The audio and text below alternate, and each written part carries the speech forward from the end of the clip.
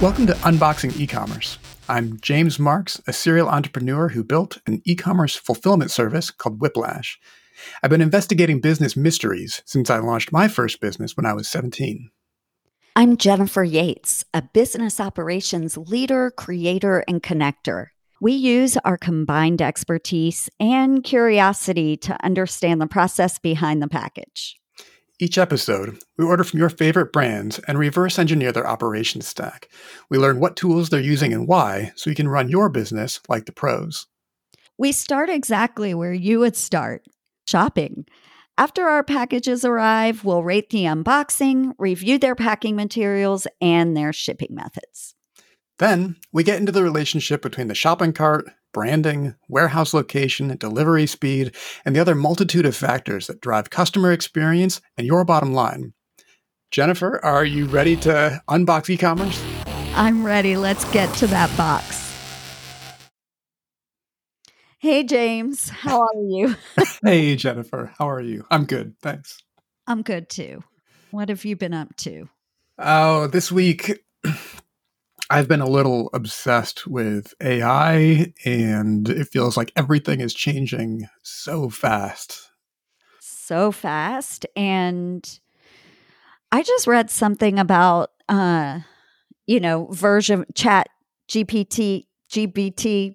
I'm never going to get it right. A bunch of initials. Yeah. That it's not really ready, but people are kind of running with it. I mean, none of it. I mean, what is ready? Right? It's like true. It's a big emergent system that we don't.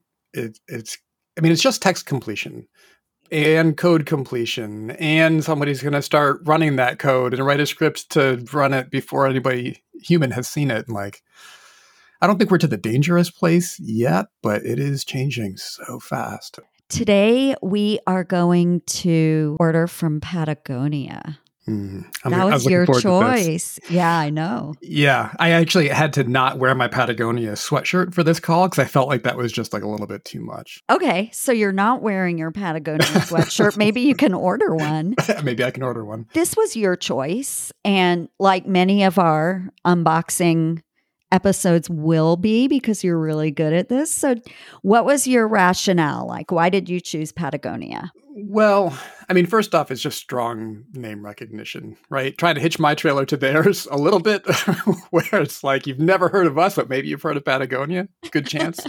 So some of it's just straight up that. I actually don't know how their operations work at all. And so I'll be learning a lot as we go through it. I thought that was fun. They're really big, and so they're a little bit bigger than my normal customers are. So it's educational from that. And we think, I mean, you did the research, you tell me, but I think it's a company that cares, right? They tend to do things that are sort of best in class. So yeah. Let's see what that means.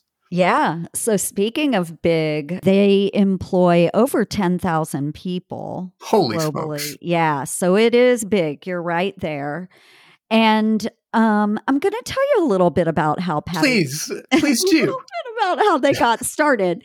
It was founded in 1957 by Yvon Chouinard. Wait, 1957? Yeah. Well, unofficial, like pre-Patagonia. But still, I would have said 75. I would have believed it. Oh, you're close. In the official Patagonia start date, that was 73. So okay. Good guess. Okay. Patagonia was founded in 1957 by Yvon Chouinard, an avid rock climber.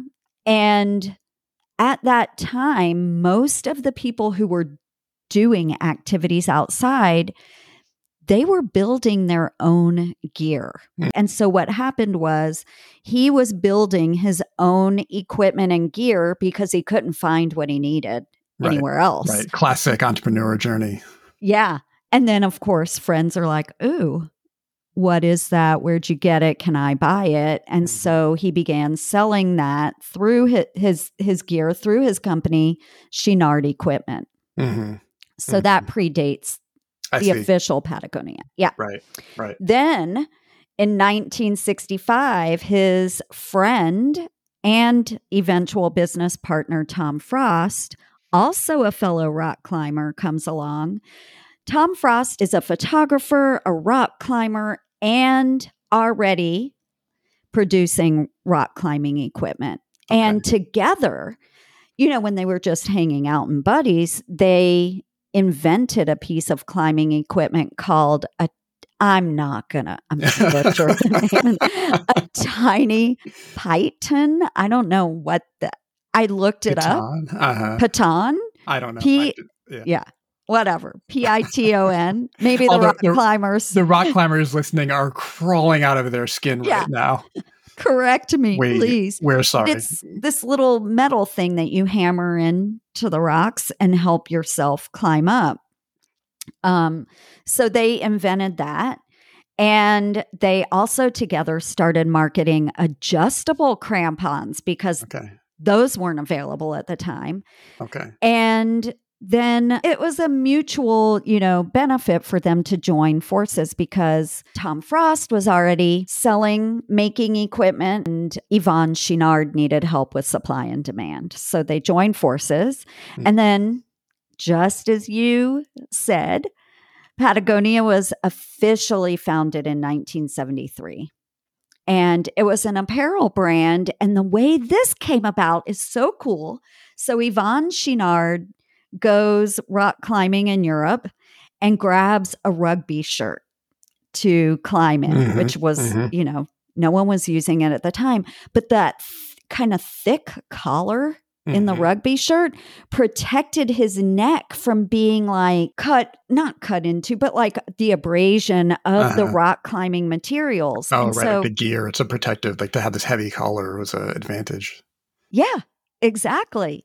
So he started buying a bunch of rugby shirts, and all of his rock climbing friends were buying that from him. And so that's how they became an apparel company. And over the last 50 years, we all are aware of Patagonia. They kept growing at a steady pace. And their company philosophy, despite that growth, and their company mission was always centered around the environment and their people and the people. So, good place to work, Earth. The company got a lot of press. You probably remember this in the fall of 2022 when Chouinard transferred ownership of the company to something called the Patagonia Purpose Trust. Okay. And that's overseen by the Chouinard family and advisors. And in that arrangement, the trust donates any excess profits via a dividend to Holdfast Collective, which is a nonprofit whose mission is environmental protection, especially in biodiversity, climate, and nature. Yeah, that's. I mean, I remember when that was big news because he basically gave the company away. The family basically sold their shares in the company to this trust. That actually reminds me, we had another business mystery that we were going to talk about. It was an LA Times article that my wife and your old good friend Ruth, Ruth had sent me. So Ruth printed this out for you. So the headline is A Tasty LA Mystery. Unwanted Uber Eats food deliveries vex Highland Park neighborhood. You sent me this article beforehand. I'll let you tell, the story about it, but I have a question that I would love for you to answer. I'll try. Okay. So the concept is there's a neighborhood in Highland Park, which is kind of a hipster neighborhood in LA. And I think Highland Park is sort of a classic gentrification story. Maybe that plays a role here. We don't really know. But they keep getting Uber Eats delivered, usually McDonald's and Starbucks. And it's happening enough that it's like a problem. It's like a nuisance. And like the Uber Eats drivers, they have to deliver it, right? Like they're being recorded and measured on these things. And so even if you knock on the door and they say, oh no, I didn't order that, they have to deliver it or they get dinged. And so it keeps happening to the point where they like set up a special stall at the end of the street to put all the McDonald's and Starbucks that's given. And it's like free McDonald's in this. So anyway, the question is like, why is this happening and what is going on? Why is it happening if a food or drink delivery ends up on your doorstep? What do you, James, do with it? Do Do you you eat the consider? mystery Yeah. food? Do you eat it, drink it, No, or I don't want the no? mystery food. I don't either. And why do you not want it? I think there's like a little bit of, so I get, there's a couple of things. One is like a personal safety thing. Like it's of unknown origin. So So have they solved it? Or is it unsolved? Or Uber? I don't know. I can't read the news. So I Oh, have to wait. Ruth hasn't told us. I have to wait for somebody to give me an update. But I did have some theories as to what it might be going on. And then other people in the article were saying, "Oh, it's probably like this like nuisance to like aggravate these gentrifiers and create a nuisance for them." Oh, Which I also don't really put. I don't think people would pay to do that. But I don't really think malice is at the bottom of most of the things that we see. And partially that's just because of my experience running operations. And you're like, once you dig all the way down into a problem, you're like, there was no malice. It was just dumb. Right. And you're right. Usually it is the simplest answer. Yeah. Mm-hmm. There's a quote like, never attribute to malice what can be explained by stupidity. I love it. That has actually been the driving force in my life. And I don't mean to criticize anyone else. I consider myself part of the stupid, and it is just the way things are. People make mistakes, and that's just what it is. My theory on this, and I brought to mind like a testing framework. Like we have like browser automation when you're developing software, and somebody wrote a script that goes to the site, and you need to say like, okay, can you place an order? We made all these changes. Can you still place an order? Does the driver get notified and all these things? And usually you would do that in like a staging or like, specifically like quality assurance environment. Somebody accidentally put that against the production environment and used a corporate card. And so all these McDonald's charges are going to some corporate vacuum getting write-offs. We'll have to see if it stands out. And they were saying it's unsolvable. And I'm like, well, no, it hasn't gotten the attention of the people who can solve it. Like, this is certainly solvable if you put the right, Uber Eats engineers on the job. It's like a low priority.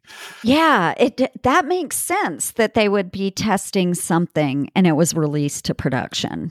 Yeah, and it's just an accident. Like those things, there's so many ways to configure those things, and they just accidentally pointed it at prod instead of QA. Like nobody knows it's running until you see the article in the LA Times. I have a theory that somebody saw that article in the LA Times and felt those hairs in the back of their neck go up, and they're like, "I know exactly why that's happening." Anyway, today's problem. So we've talked about everything but Patagonia. Should we go shopping? Oh man, let's get in there. Okay. I'm so ready to go shopping. So the premise, if I understand it correctly, is we're both going to order something separately from Patagonia. You are in Michigan. I'm in Michigan, outside of Detroit. Okay. I am in the Bay Area, outside of San Francisco. So what I love about that is that we've got multiple destination secret shopping. So I've got all sorts of questions like, do we get the same shipping options at checkout? How long do they take each of us? Do we get the same shipping methods? Anyway, let's go shopping. I'm so excited. And I know what I want to buy. You did a pre-shop? I did. Well, yeah, I did a recon. Okay. So yeah, I know kind of. I haven't done any recon at all. I'm going to go to Patagonia.com.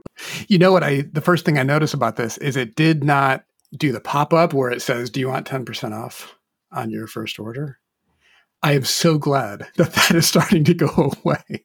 Is it starting to go away, or is it just that Patagonia's hip to how annoying it is? I think that it is annoying, and I think that it was novel, and so it was working, and so everybody added it, and now the novelty is worn off, and it's like a spammy, and so I think that we're in the beginning of a trend where that's going away, simply because it stopped working because everybody is doing it. So, are you landing on anything you want to buy? It detected my location. Oh, it did? Yeah, I don't think it asked for my permission to do that either, which I wouldn't have allowed it, so that's kind of weird. Where did it detect your location? Mine isn't detected. Up in the Although, top right, it says Patagonia, San Francisco, California. oh no, mine says find a store. I bet I have location turned off. So I use the private window a lot when I'm debugging stuff, and you want to like see it without any stored cookies. I don't want to necessarily delete the cookies in case it does remember something helpful. No, even my private session still says Patagonia, San Francisco, California, and it is not asking for my permission. It's probably doing it from like a... Could it be your browser? You have that turned on? No, and I would say it's my IP address, but honestly, the way my IP is usually gets auto-detected to Indiana. So mine just says find a store Yeah, up in the top right. yeah. And I've put something in my cart. What do you mind sharing? What are you going to get? I am going to get, I will give you the official Patagonian name of this. It's W's Capilene Cool Daily Hoodie. And it is on sale right now. And I think it's on sale because of the color I want. Okay. I want jellyfish yellow. Jellyfish. That's a bold hoodie. Yeah. But you're a bold dresser. Actually, now that I think about this fits perfectly. Mm-hmm. And now I don't know if the picture is capturing the color correctly, but to my eyes, it looks like a pale lime green, and I am looking for a lime green. So I honed in on that. They had my size available. Oh, I got the 10% off spam thing. You did? I did. But it happened when I clicked into the product page. So they moved it a little bit later into the experience to kind of like maybe to reduce bounce. Yeah. And because they probably know, like, okay, here is a user that actually is shopping. Yeah, I showed a little bit of intent. Mm-hmm. Mm-hmm. Yeah, it's still annoying, but it is less annoying than it was. So I'm looking at the Capilene Cool Daily graphic hoodie. That's not the one that you... No, it's just the Cool Daily hoodie. It's a lightweight technical top.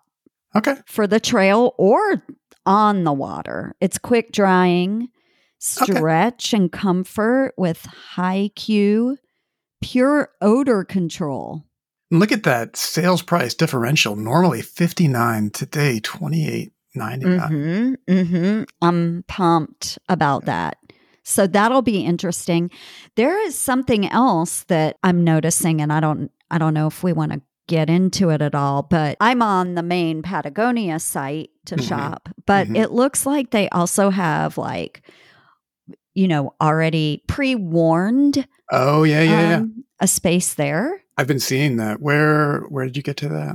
I have it on the top bar across the top. I don't... Worn wear. Worn wear. I had a question about this. I think there's a company that is creating these sort of used but still attached to the brand marketplaces. Isn't that yeah. right? Yeah. I have a friend who works at one of them. Trove? Is it Trove? Yeah, I think that's it. So there's Trove powering the resale ecosystem for brands. Yeah, they're doing like Eileen Fisher and REI and Lululemon. I love this because it's getting the value that's attached to the brand, but also it's like people love a discount, kind of way to get that validation, like formalize and say, yes, we approve of this used purchase. Exactly. It's almost like the certified used car, like it's been inspected, it's categorized, like how close to new or how far away from new it is. Yeah. And then it's more official. Yeah. Can I do a plug since we're talking about returns? Oh yeah. Go ahead. Today, a company that I advise called 2 Boxes announced that they had raised $4.5 million for their returns processing platform. You're kidding.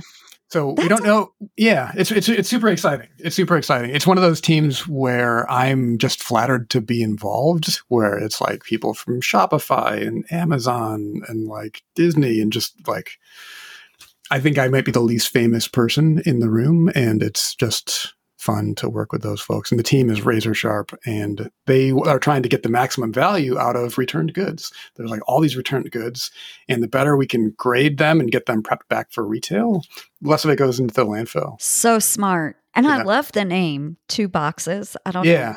Yeah. Yeah. It's clean. It's clean. It is clean. I expect good things from them. They're pretty exciting. They're working directly for brands and 3PLs. 3PLs, we haven't used that acronym yet. Third-party logistics. Warehouse for hire. Yeah. I love it. Well, congratulations to you and them. Yeah.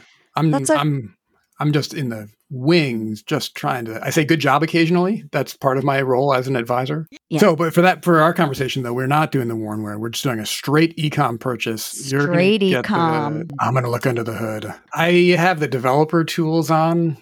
So whenever I browse, I just open the source code. I like to see what is going on. And so one of the tells, you can just look to see, all the different widgets that people have installed, so they just like leak their identity. So what else do you see here? What else do I can see? I can see they're using Salesforce, Salesforce Live Agent as part of maybe a chat experience. Yeah, we got a chat widget down here. Okay. I'm guessing that's what's driving that. So if I were to talk to customer success, that would be running into their Salesforce group. Okay, because I was going to ask you what is Salesforce Live Agent, but that makes sense. I've never actually used that piece of it, but I mean that's what I'm getting from the descriptor. Interestingly, when I clicked on the icon to start a conversation, the whole page reloads and nothing happens. Yeah, mine came right up. But let me guess, you're in Chrome? I am. I can see something else, though. Some of their URLs are leaking that they're using Demandware. We can see Demandware is one of the really big, it's kind of who Shopify wants to be when they grow up, like true enterprise size, like shopping cart providers. Oh, it's just in the back end, like enterprise level, big, like in support of Patagonia. Yeah, exactly. Type companies. Exactly. Mm-hmm. But when you see like Shopify recently made announcements that they are pushing on their enterprise program, and like they've been using Shopify Plus for a long time and kind of pushing merchants, like they're mid-market, you're like $5 to $50 million businesses to Shopify Plus. I think they're trying to create a layer on top of that, like Shopify Enterprise or Shopify Plus, right? And I think that's because they want to go head to head on against folks like Demandware. Because like we built our business, everybody was using Shopify. It was the strangest thing. In 2007, when we were starting Whiplash, we used Shopify because it seemed like nice and modern. And we're like, all right, this seems like the best e-commerce platform out there. And it was like long before they had, IPO'd, and Toby seemed like a smart person. It seemed like a well-designed API. And so we were building on it. And then that turned out to be like a crazy competitive advantage. Like as people were coming to us, bringing us their fulfillment challenges, they were like, the first question is like, well, do you support Shopify? And because we said, yes, we're an official app in the App Store. We've had it for years. There's tons of traffic that runs through it. We were like beating these like big established warehouses who couldn't say yes. It was such a strange time to just have done something not that difficult and get all this credit for it. Mm-hmm. And that was back in 2007. Yeah, that was like 2007 to 13, like those years. And now it's just everybody has it and it's expected. I think we talked about how it's like that the pop-up, it's like it's like working for somebody, so everybody does it, and like the pack kind of moves towards it. It feels like that we got lucky and we're like ahead of that curve for a little while. Yeah, when the pandemic started, one of my friends who owns a retail store did not have an online presence. Mm-hmm. I mean, had a website, but not an online shopping presence, because the mission of their store, it's a shoe store, and the mission of the store is you have to be properly fitted for your shoes. Right. Therefore, we're not going to offer so online. We are specifically not online. Pandemic happens, they have a very specific problem. Yes. So I was like, I'll help you figure it out. So I dug in, and I was proud of myself. I dug into their Shopify and like figured out like way deep inside the Shopify system, like not only how to do something, but I don't know if I should say this or not, but I figured out little ways to game the system so that she wouldn't have to necessarily download a bunch of Yeah. extra All the apps. extra apps. Mm-hmm. Yeah. As much support as they provide you like a place to do work, right? Like it doesn't do the work for you. They're like, great, you can create products. Now it's your problem to like create all these products and configure the variants and Oh my God. And if you think about shoes, oh man. all the different sizes and colors. Shoes have I think of it as the complexity coefficient, right? Which is the number of unique like size, color, item combinations against the number of orders. And so like one product with 100 orders is a very easy to fulfill. And everything about your business is going to be easier, right? Like ordering inventory, shipping orders, doing your accounting, measuring your gross margin, all of that's going to be like dead simple. Or on the other side where it's like 100 orders and 100 different custom products, it'd be like a nightmare of complexity to manage all those things. Everything you do from updating the website to doing your bookkeeping is going to be harder. Shoes are way up there. Shoes have a terrible complexity coefficient. Way up there. I mean, when we met before I owned a retail store, but then we talked a lot during those years. And I remember there was a woman who founded a shoe company and I carried some of her shoes. It was insane. Yeah. It was insane. I'm in awe of anyone. To me, that's like, I think about the number of hard things that you can do at any one time. And you're like, we're going to be mission driven. You're like, okay, that's one hard thing. You're like, we're going to be a shoe company. I'm like, okay, that's one hard thing. We're going to do, retail only. Okay, that's another hard thing to do. Like, we're a mission driven shoe company, retail only. You're like, that's a lot of hard things. And like, personally, I'm like, I look at that and I'm like, oh, I will fail that's like too many hard things. I personally can't take on that many hard things. Maybe somebody else can. I can do like maybe 2, preferably 1. Yeah, I'm learning. I learned from that experience. Keep it as simple as possible. Yeah. But yeah. I don't know if you remember Woot. I think it was Woot was the site. It was like a daily deals site before they really had daily deals. But because they had like the best complexity coefficient you can imagine, right? Where it's like all those one unit orders for the same product. You don't even like you don't have a picking thing. You just have like a pallet and like order labels, just like slap labels on. You can't really screw it up. It's easy to get right. And then what happened was when they sold it to Amazon brought it into their normal like fulfillment operations, which is like the highest complexity coefficient you can imagine, right? Every brand under the sun, all these different SKUs.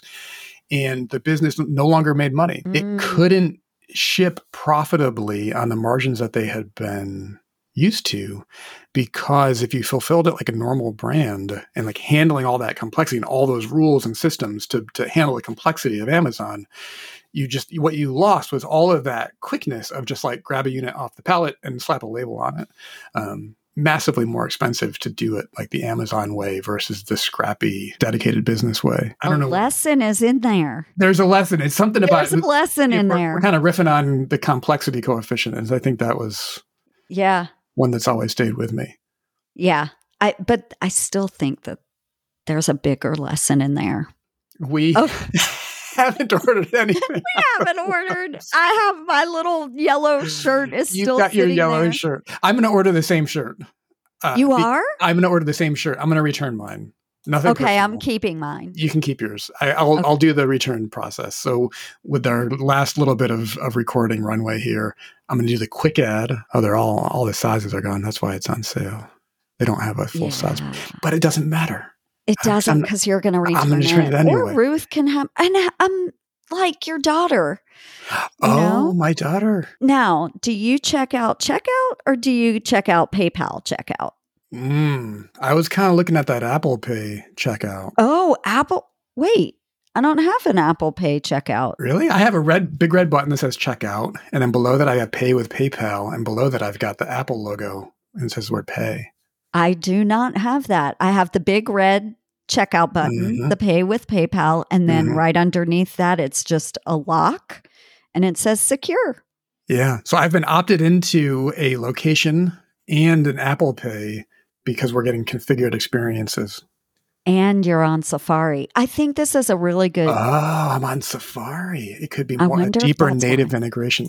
All right. Well, now I have to go to Chrome and see if I can reproduce it. I am going to check out with PayPal for today because it's faster unless you, from like a supply chain expert tell me why I shouldn't.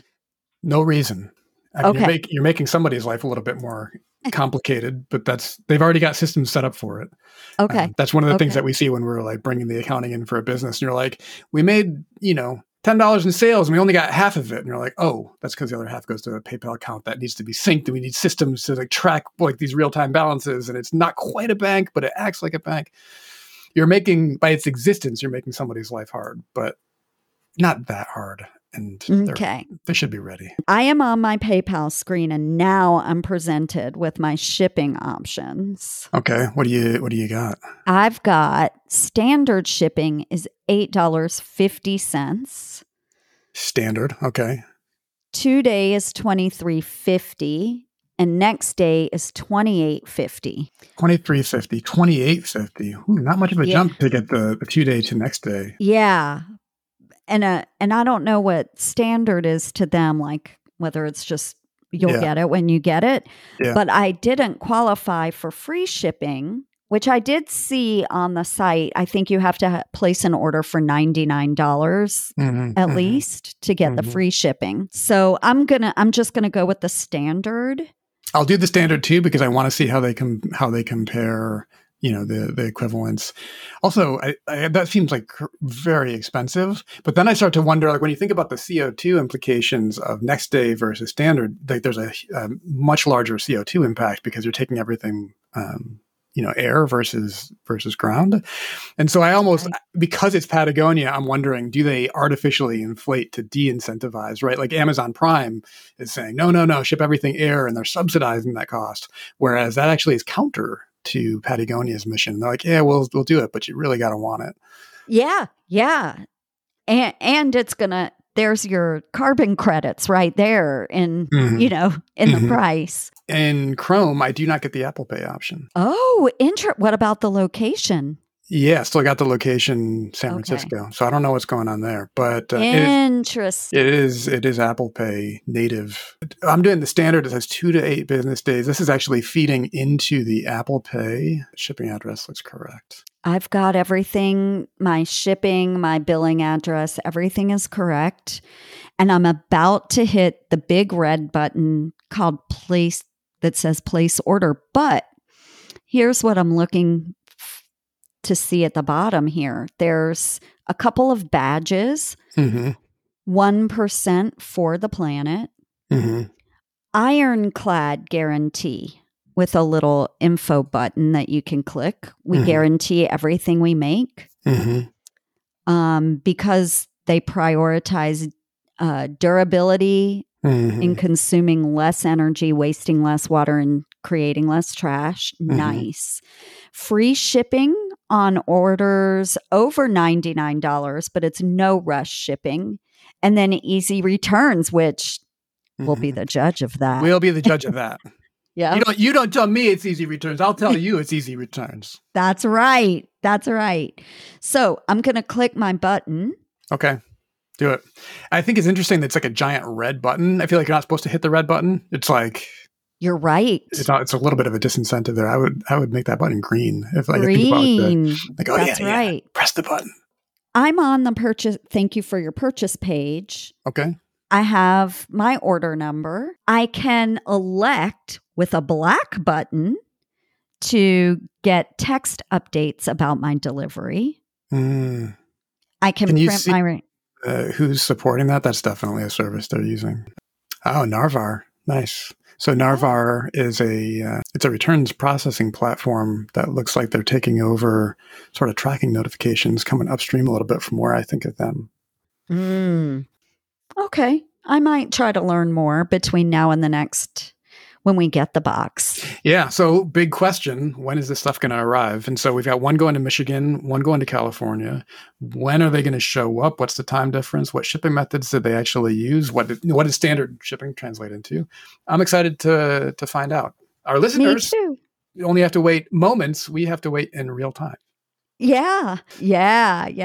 All right. We'll talk to you. We'll talk to you next time. Okay. I look forward to getting into that box. Yeah. Now we're going to get into the box. We're going to get right to it.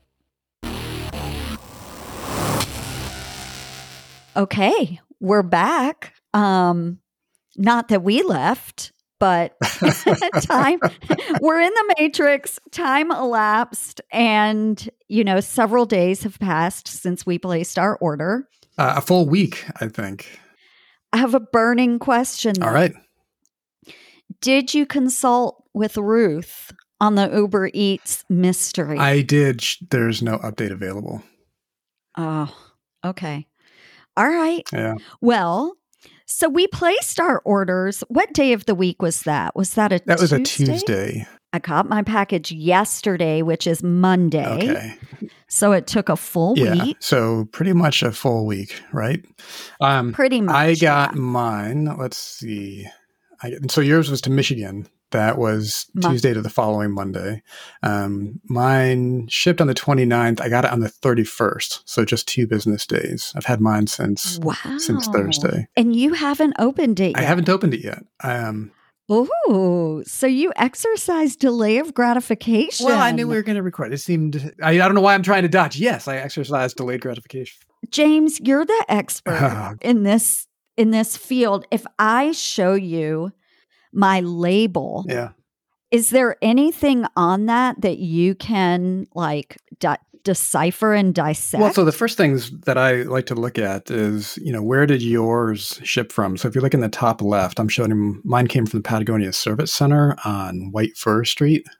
Is that yours is the same? Mm-hmm. And then if we look, there's space and it says Reno, Nevada, 89523, which so that explains why mine came so much faster.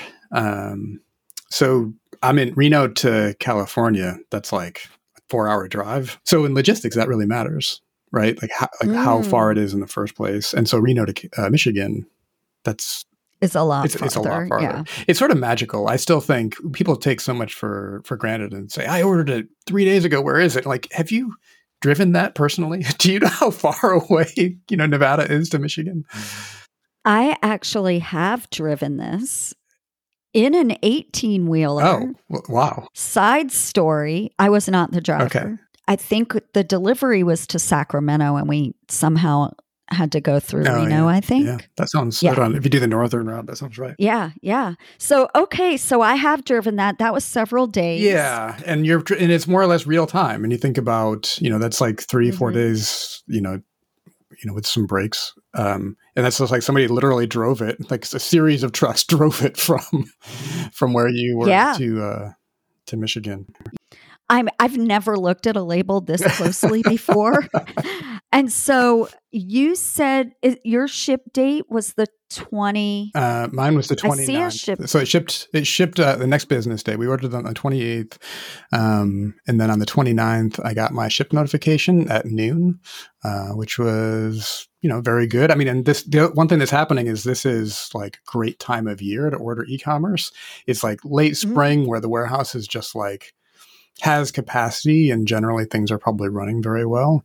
Obviously, if we ordered this on Black Friday, we wouldn't expect to get a tracking number, 12 hours later. Right.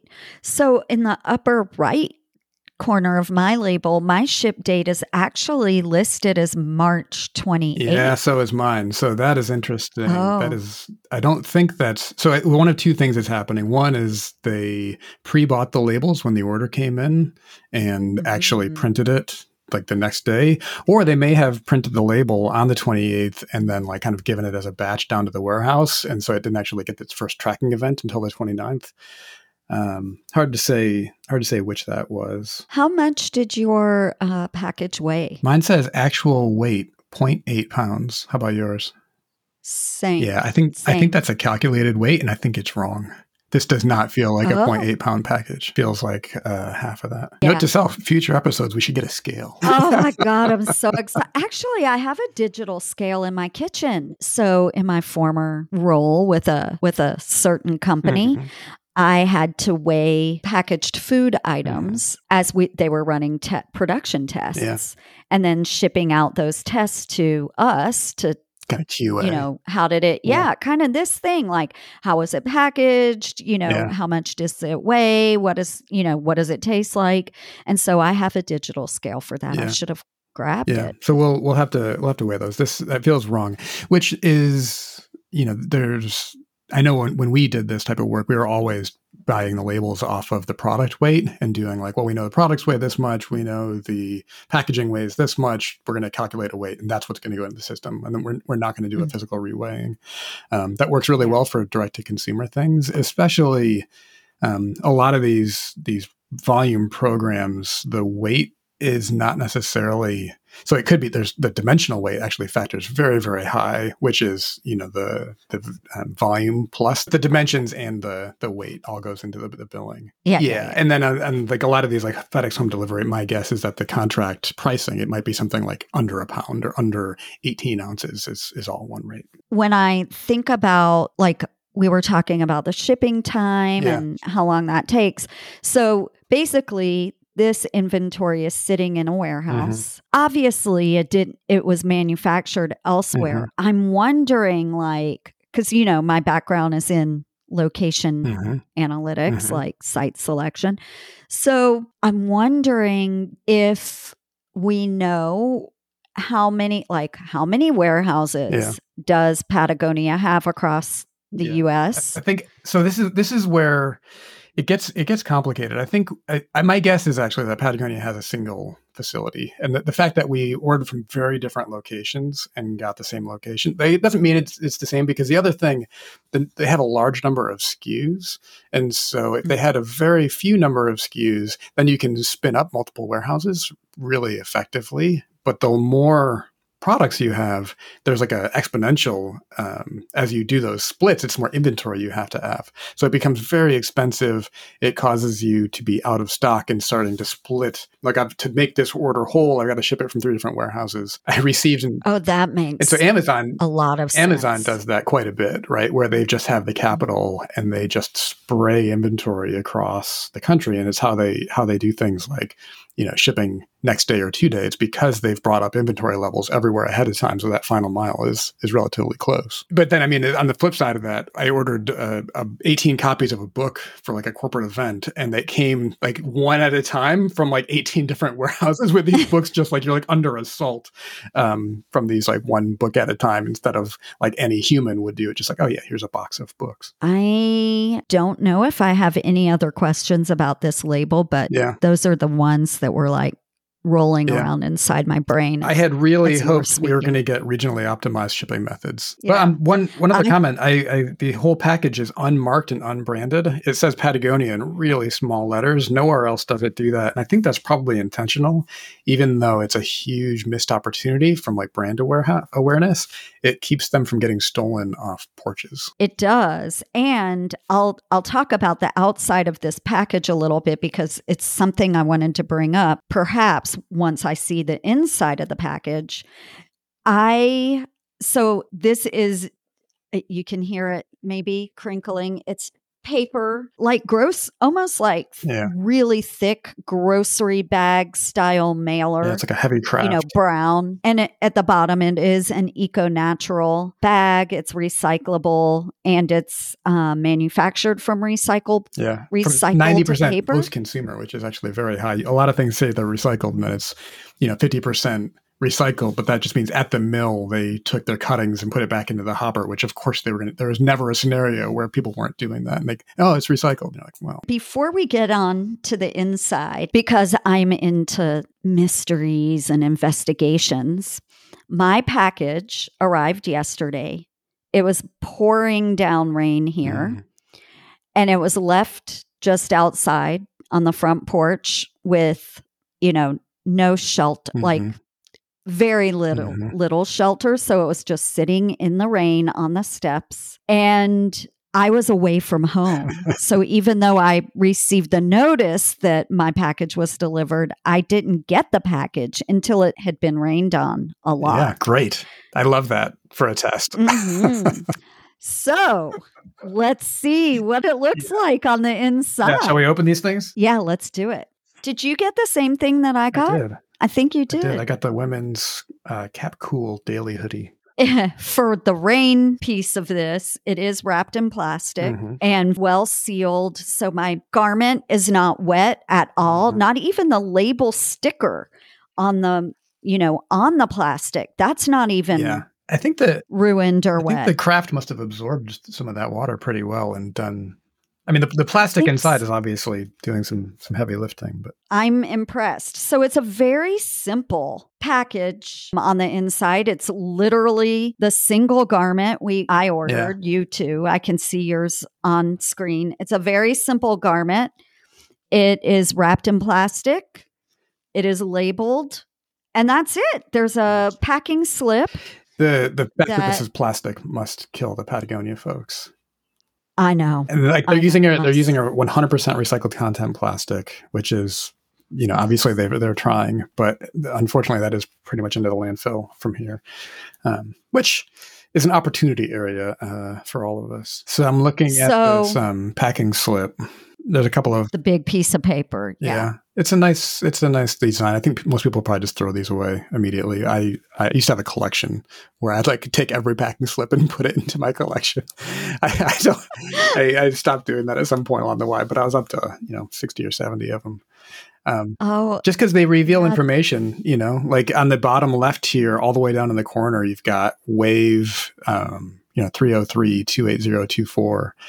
And that is not the barcode. We've got a different number encoded into the barcode, and it's also not the chute number. So when I see things like wave, like the wave is most likely, that's like a cohort of orders that are going to get picked and shipped at once. That's called a wave. And so they'll have something in common. Usually it's like, okay, these are all of the women's, let's say. We might put women's in one section of the warehouse and men's in another section, simply because there's a higher probability that if you're ordering one women's things, you're going to have like a bunch of women's things, right? And so you want to go by warehouse location.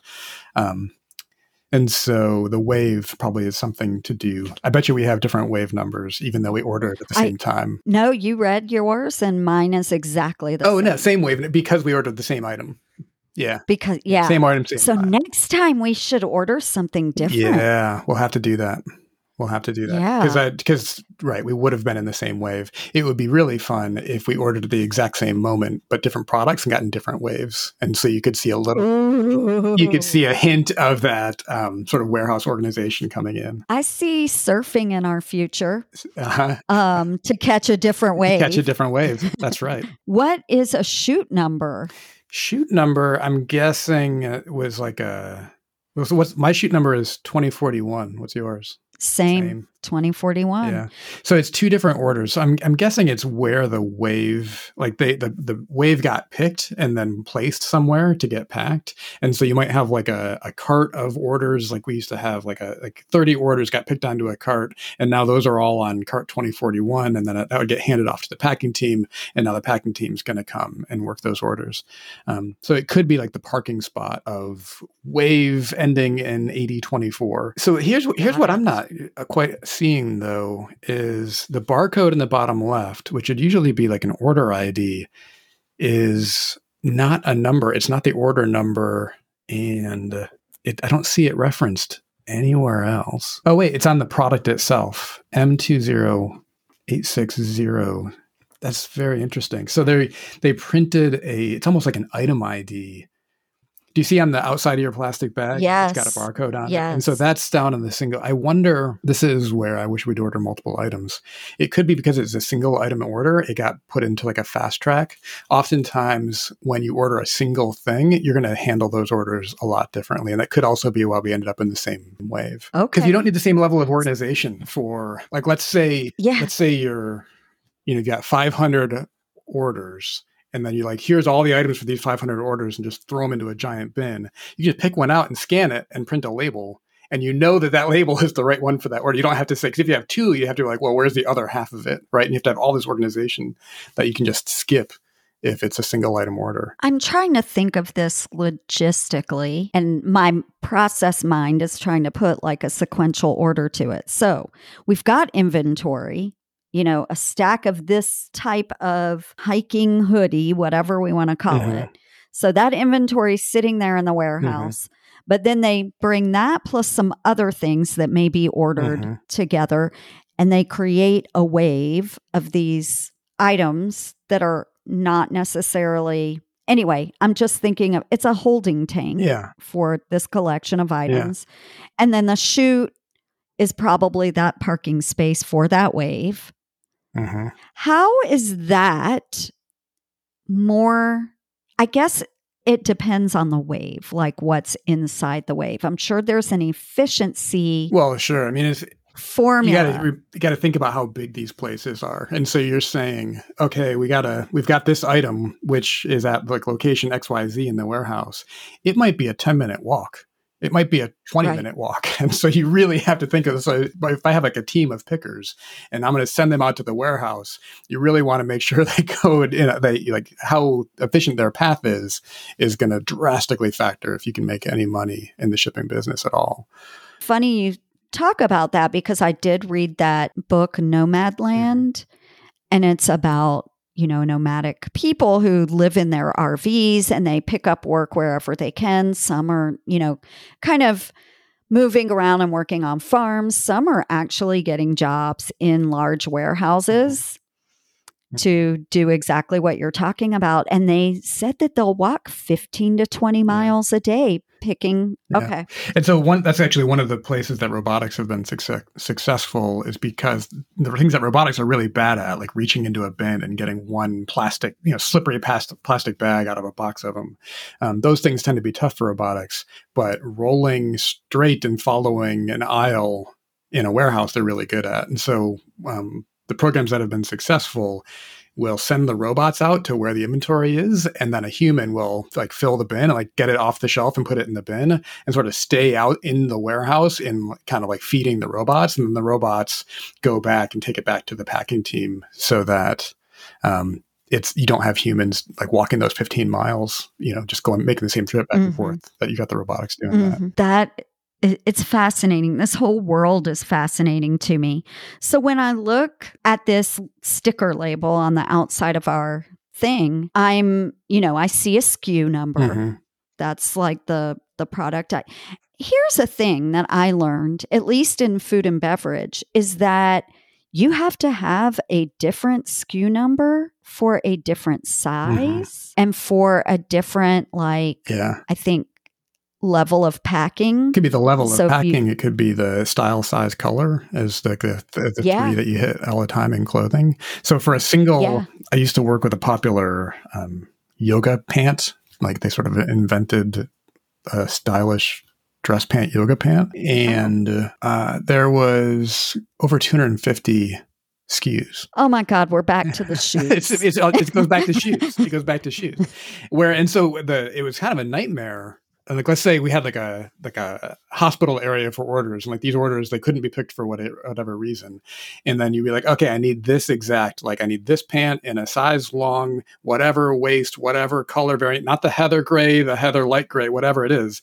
And then you'd like be going through possible locations trying to like figure out some bug in the system. And man, when you finally found the right style, size, color, pant length, whatever, it was like a hallelujah moment. And to me, the whole time I'm like, this is like the biggest waste of money in the history of like order shipping. Like we cannot do this, but you're just trying to like, there's a bug in the system somewhere. And like, to understand it, you got to walk the floor and like, what the hell happened? So is there anything on this sticker? We have the SKU, we have the description, we have that mystery number. Like if we look at like the hang tag, we can see it through the plastic. So I'm not going to open my plastic, but it does have the same style number, this 45315 JYIX. Yep. But then the UPC doesn't appear on the packing slip at all, and we never really see that again. We only see that on the prepared for retail label.